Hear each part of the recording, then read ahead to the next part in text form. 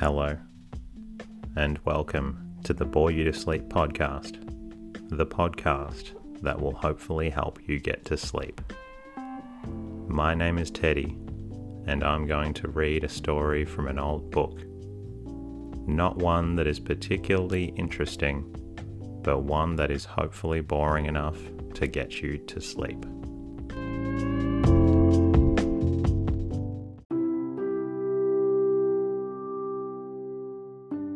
Tonight's readings will come from Bleak House by Charles Dickens. It has many characters and subplots. At the centre of Bleak House is a long-running legal case in the Court of Chancery. Originally published as a 20-episode serial between 1852 and 1853, with a name such as Bleak House, I believe this will be a good choice to help you get to sleep. If you've enjoyed the episodes and they've helped you get sleepy, I have a quick favour to ask. Please jump into your podcast app, leave a review and rating. It really helps out, helps me bring more episodes to you, and also helps me keep the show free. You can also jump over to the website boreyoutosleep.com just in case you need any assistance or guidance on how to listen to the episodes. In the meantime, please feel free to lie back, relax, and enjoy the episode.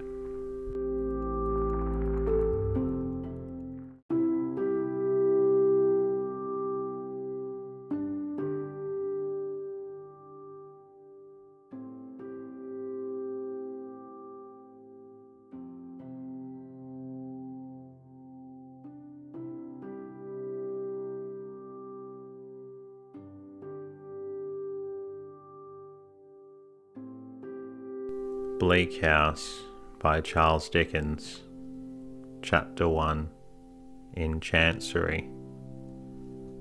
London, Michaelmas term lately over, and the Lord Chancellor sitting in Lincoln's Inn Hall. Implacable November weather.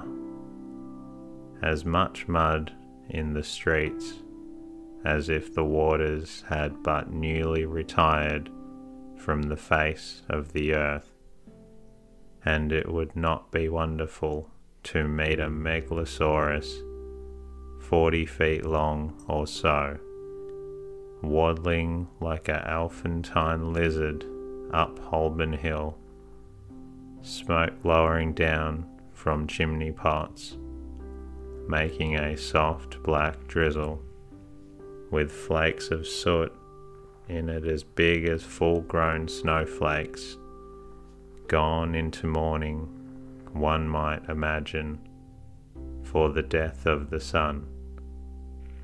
Dogs, undistinguishable in mire. Horses, scarcely better, splashed to their very blinkers.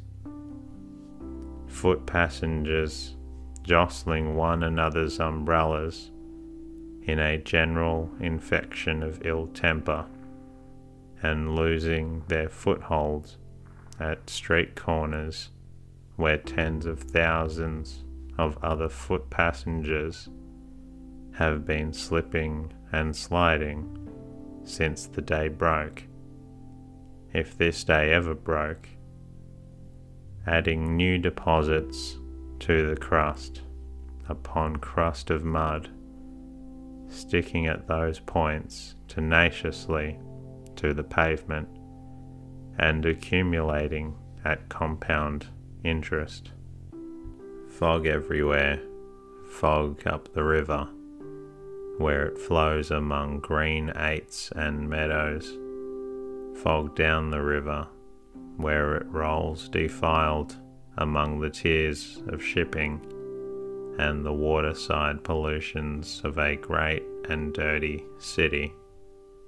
Fog on the Essex marshes, fog on the Kentish heights, fog creeping into the cabooses of collier brigs, fog lying out on the yards and hovering in the rigging of great ships, fog drooping on the gunwales of barges and small boats, fog in the eyes and throats of ancient Greenwich pensioners, wheezing by the firesides of their wards, fog in the stem and bow of the afternoon pipe of the wrathful skipper, down in his close cabin, fog cruelly pinching the toes and fingers of his shivering little prentice boy on deck, chance people on the bridges peeping over the parapets into a nether sky of fog, with fog all around them, as if they were up in a balloon and hanging in the misty clouds, gas looming through the fog in divers places in the streets, much as the sun may, from the spongy fields, be seen to loom by husbandman and ploughboy. Most of the shops lighted 2 hours before their time, as the gas seems to know, for it has a haggard and unwilling look. The raw afternoon is rawest, and the dense fog is densest, and the muddy streets are muddiest near the leaden-headed old obstruction, appropriate ornament for the threshold of a leaden-headed old corporation, Temple Bar. And hard by Temple Bar, in Lincoln's Inn Hall, at the very heart of the fog, sits the Lord High Chancellor in his High Court of Chancery. Never can there come fog too thick, never can there come mud and mire too deep, to assort with the groping and floundering condition which this High Court of Chancery, most pestilent of hoary sinners, holds this day in the sight of heaven and earth. On such an afternoon, if the Lord High Chancellor ought to be sitting here, as here he is, with a foggy glory round his head, softly fenced in with crimson cloth and curtains, addressed by a large advocate with great whiskers, a little voice, and interminable brief, and outwardly directing his contemplation to the lantern in the roof, where he can see nothing but fog.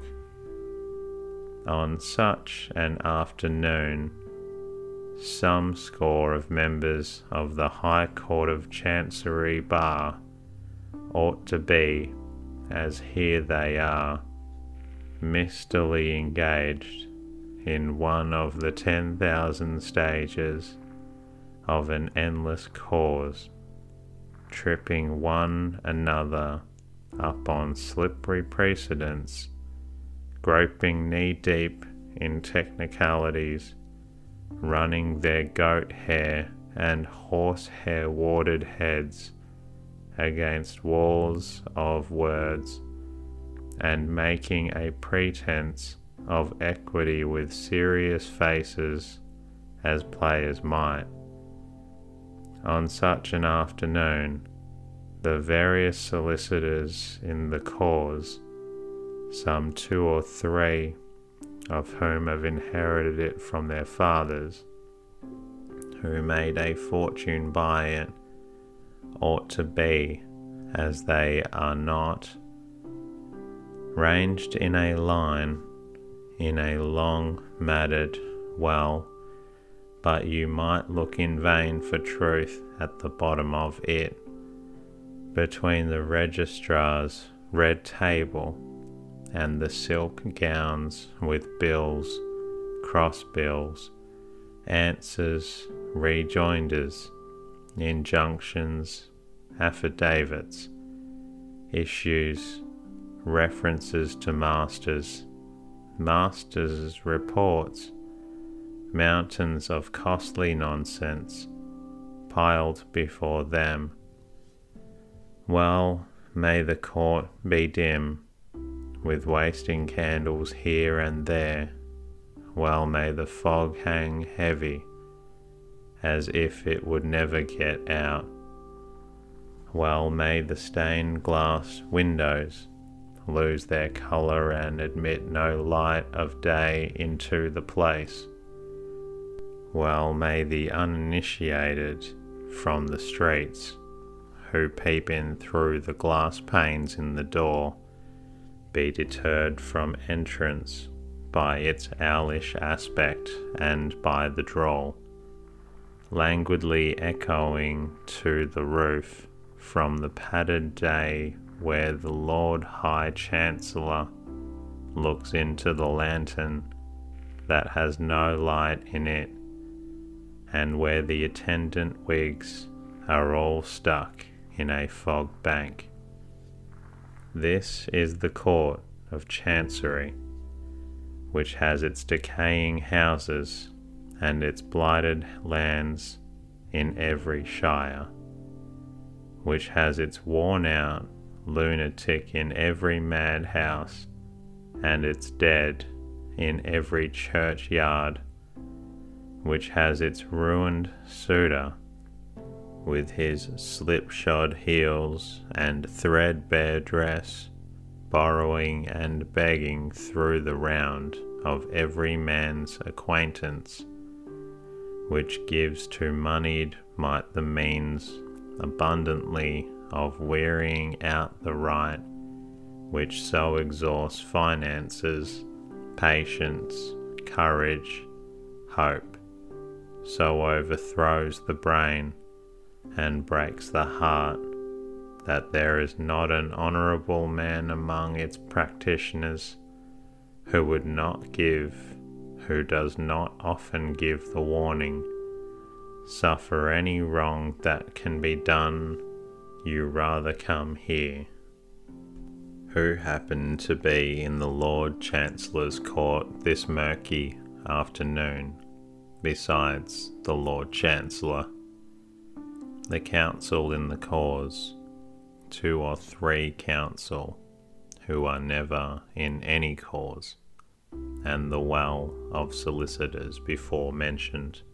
There is the registrar below the judge, in wig and gown, and there are 2 or 3 maces, or petty bags, or privy purses, or whatever they may be, in legal court suits. These are all yawning, for no crumb of amusement ever falls from Jarndyce and Jarndyce, the cause in hand, which was squeezed dry years upon years ago.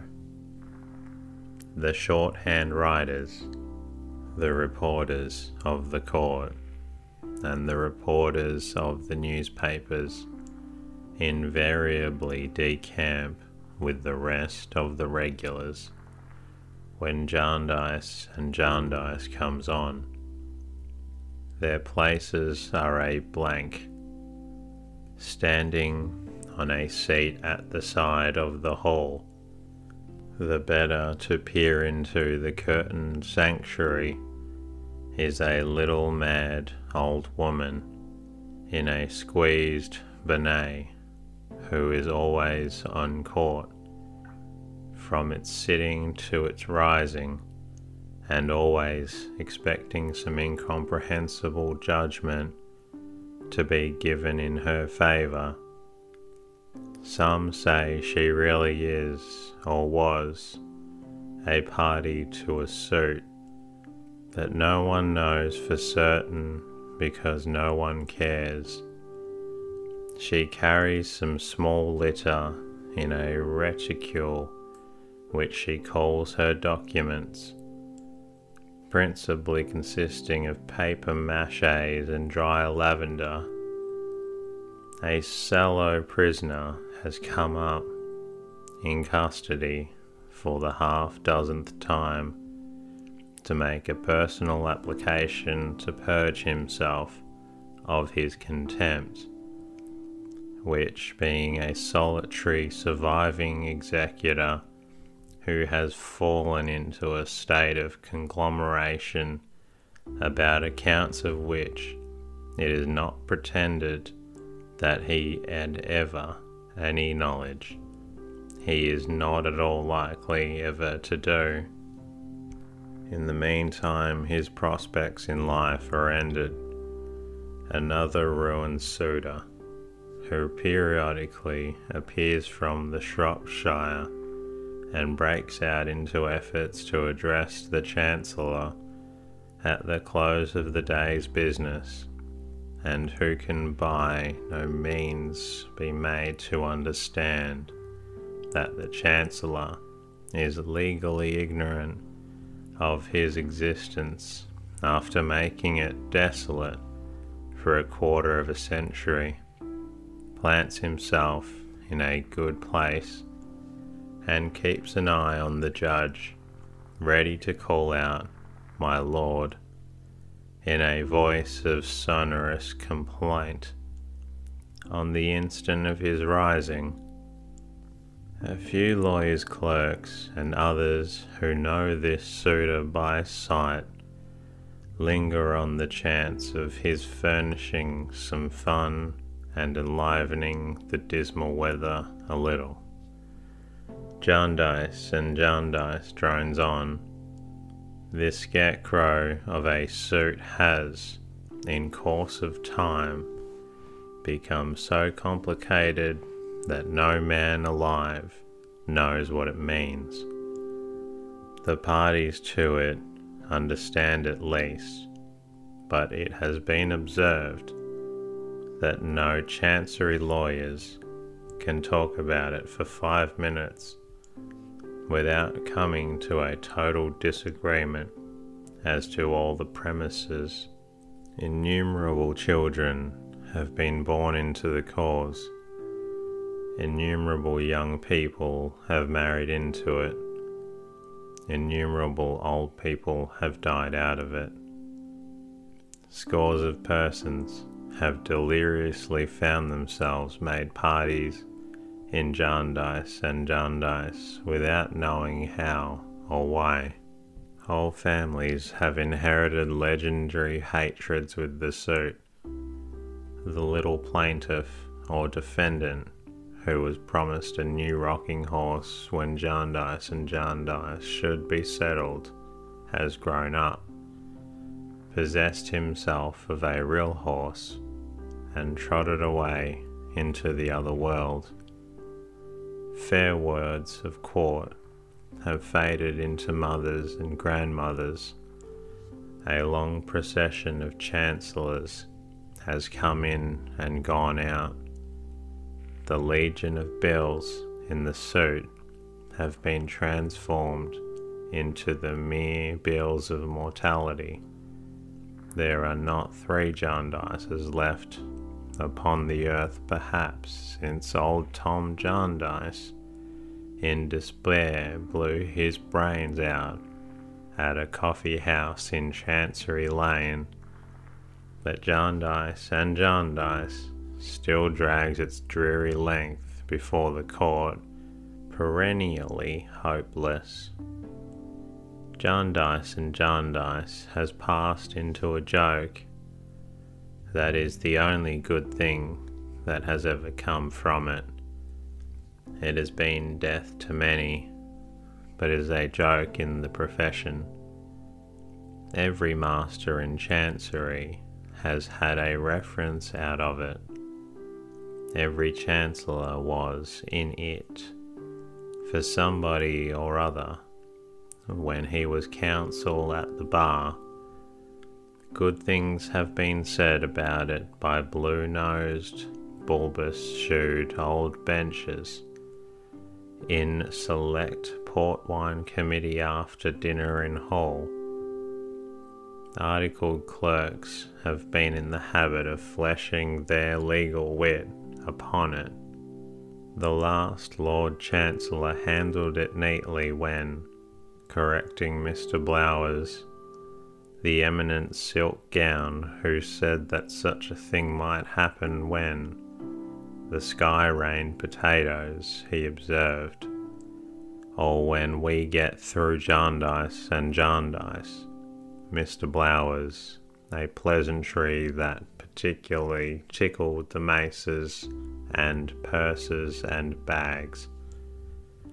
How many people out of the suit Jarndyce and Jarndyce has stretched forth its unwholesome hand to spoil and corrupt would be a very wide question, from the master upon whose impaling files reams of dusty warrants in Jarndyce and Jarndyce have grimly writhed into many shapes, down to the copying clerk in the sixth clerk's office, who had copied his tens of thousands of chancery folio pages under that eternal heading. No man's nature has been made better by it. In trickery, evasion, procrastination, spoliation, botheration, under false pretenses of all sorts, there are influences that can never come to good. The very solicitors' boys who have kept the wretched suitors at bay by protesting time out of mind that Mr. Chisel, Mizzle, or otherwise was particularly engaged and had appointments until dinner, may have got an extra moral twist and shuffle into themselves out of Jarndyce and Jarndyce.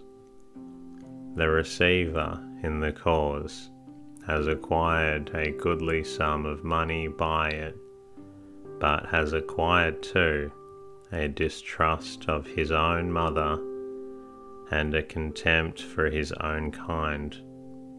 Chisel, Mizzle, and otherwise have lapsed into a habit of vaguely promising themselves that they will look into that outstanding little matter and see what can be done for Drizzle, who is not well used when Jarndyce and Jarndyce shall be got out of the office, shirking and sharking in all their many varieties have been sown broadcast by the ill-fated cause, and even those who have contemplated its history from the outermost circle of such evil has been insensibly tempted into a loose way of letting bad things alone to take their own bad course, and the loose belief that if the world go wrong, it was in some offhand manner never meant to go right. Thus in the midst of the mud and the heart of the fog sits the Lord High Chancellor in his High Court of Chancery. Mr. Tangle, says the Lord High Chancellor, latterly something restless under the eloquence of the learned gentleman. Mud, says Mr. Tangle. Mr. Tangle knows more of Jarndyce and Jarndyce than anybody. He is famous for it. Supposed never to have read anything else, he left school. Have you nearly concluded your argument? Mud, no variety of points. Feel it my duty, submit Ludship, is the reply that slides out of Mr. Tangle. Several members of the bar are still to be heard, I believe, says the Chancellor with a slight smile.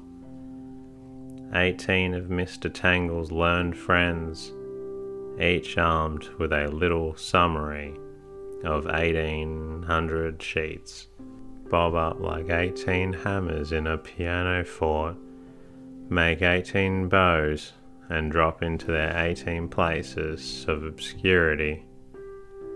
We will proceed with the hearing on Wednesday fortnight, says the Chancellor, for the question at issue is only a question of costs, a mere bud on the forest tree of the parent suit, and really will come to a settlement one of these days. And that concludes the readings from tonight's episode of the Bore You to Sleep podcast. If you're not feeling drowsy yet, please feel free to listen to another episode. Until next time, good night and rest easy.